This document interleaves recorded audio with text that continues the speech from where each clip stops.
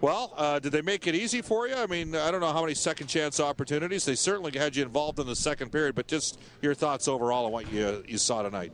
Yeah, another pretty solid game from our group. A great road game against a very solid defensive team there, and they don't give up much, but we did a good job to create some chances in the offensive zone and did a good job of limiting their chances in our zone.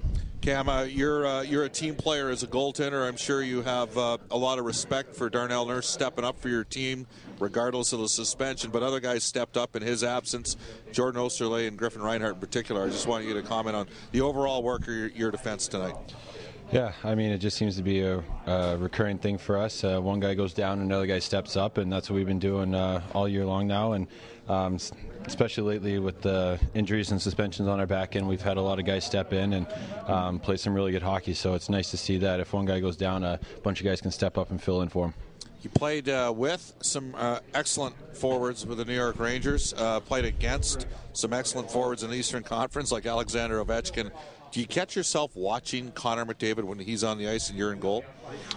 I mean, the puck always seems to find him, so I'm always watching the puck. And, I mean, I guess in that sense, you're always kind of watching him. But, I mean, he's unbelievable how much he can create anytime he's got the puck on his stick and how much room he opens up for other guys on the ice. So it's been really fun to watch him these last couple months now, and hopefully he can continue that till the end of the year. Does your team feel different right now, Cam?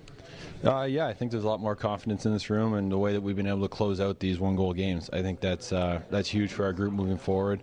I think earlier on in the season we were maybe finding ways to lose these games as opposed to finding ways to close them out. So I think this is doing a lot for our team confidence right now, and it's fun to be in that room right now. Cam, we'll see you on the plane. Thanks, guys.